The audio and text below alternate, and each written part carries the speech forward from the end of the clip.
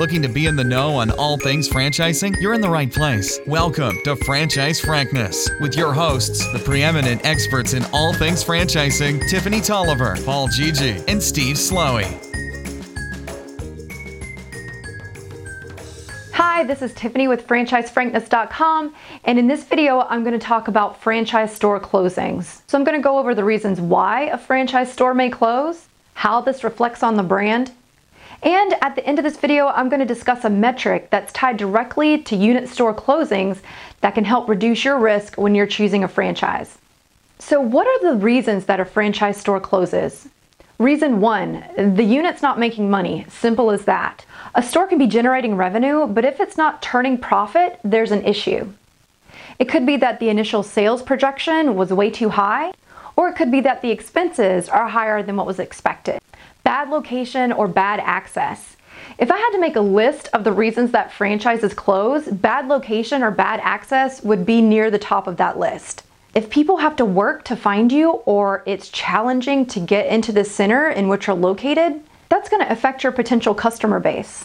Operational issues. This could be bad service at the unit level, or in the case of a restaurant, it could be bad kitchen design, which would affect those ticket times. Bad PR. I've seen this destroy units. So I'll give you 2 examples of what I've seen. Example number 1. A franchisee of a very well-known brand made some inappropriate comments to one of their employees. That got published on social media. There was a huge backlash from the community, and that forced the franchisee to close his unit. And example number 2, I've seen a unit get featured on the nightly news because one customer came in and said that they saw a roach on the floor. So both of those stories caused those units to close down. Franchisor default.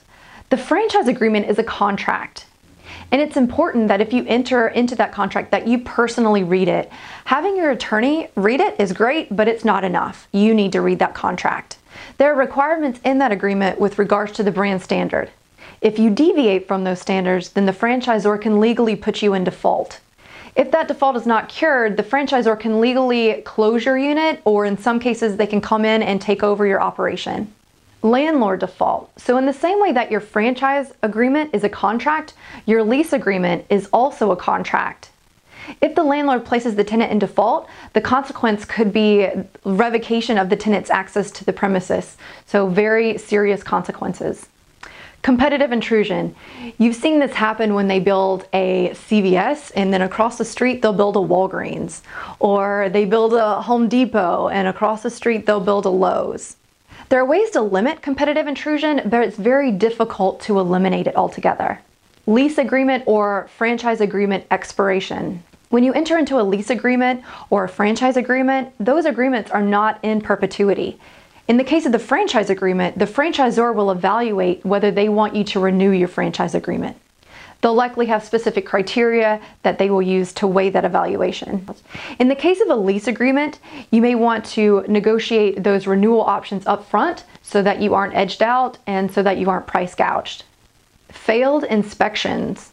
There are several entities that may inspect your franchise operation. Some examples are the health department. Another example would be the franchisor. If either of those inspections fail, the consequence could be the closure of the unit. What do store closures say about the brand? Overall, store closures are not favorable. The important thing is to find out how many store closures have there been and why did they close. Unit closures may reflect a flailing product or a flailing service, an industry downturn, or an upset in the industry. A good example of that would be Blockbuster Video. Unit closures may also reflect that the brand is tired. People have been there and done that. If there's no innovation in the brand, people get bored and they move on to the next new thing. Store closures may be a symptom of a weak operations team, and that can be very bad for the brand. If the brand falls into any of these categories, find out what they're actively doing about it. At the beginning of this video, I mentioned a metric that's tied directly to store closures. That metric is called continuity rate. The continuity rate is a measure of how many units are open at the beginning of a period versus how many units are open at the end of a period. Now, usually those periods could be an annual period, or I've seen them also expressed in 5-year periods. The continuity rate is also one of the basic criteria that institutions use to rank franchises. In general, the higher the continuity rate, the higher the success rate, and vice versa. The lower the continuity rate, the lower the success rate. So you get the idea, I'm going to go through a quick calculation. So the formula for continuity rate is the net number of units divided by the total number of units. Say that I have 50 units open and operating at the beginning of a year. Now, over the course of that year, say that I open an additional 20 units. So now I'm here at the end of the year with 70 units. Now, let's say that 10 of those units closed for one of the reasons that I cited at the beginning of this video. So my net is 60 units, and I'm going to divide that by 70 to get the continuity rate. So in this case, my continuity rate is 85.7%. You want that continuity rate to be high. Generally speaking, the higher the continuity rate, the better.